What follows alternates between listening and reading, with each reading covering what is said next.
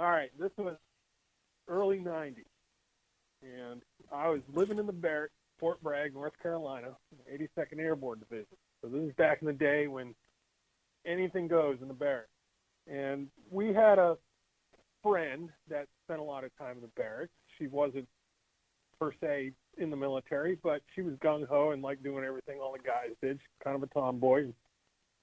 And one day she says, I want to jump out of a plane. And we all look at her, we put our beers down and we look at her and say, well, you can't do that. You got to go through all this specialized training and you got to be in the military. I mean, we can't do that. We'll get in trouble. Well, by the end of the night, we had enough beers where we thought it was a great idea.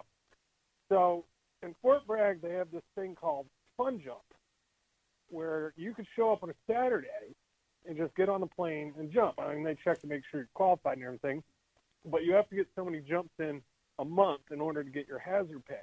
So they had these Saturday fun jumps so everyone could keep their hazard pay.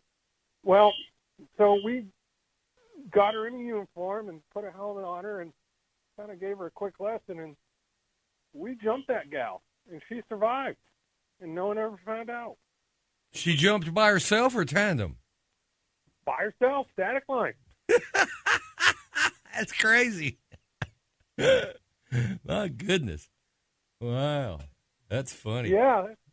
I've been wanting to tell that one for years. Well, you just did, and I appreciate it. And thank you for your service also, sir.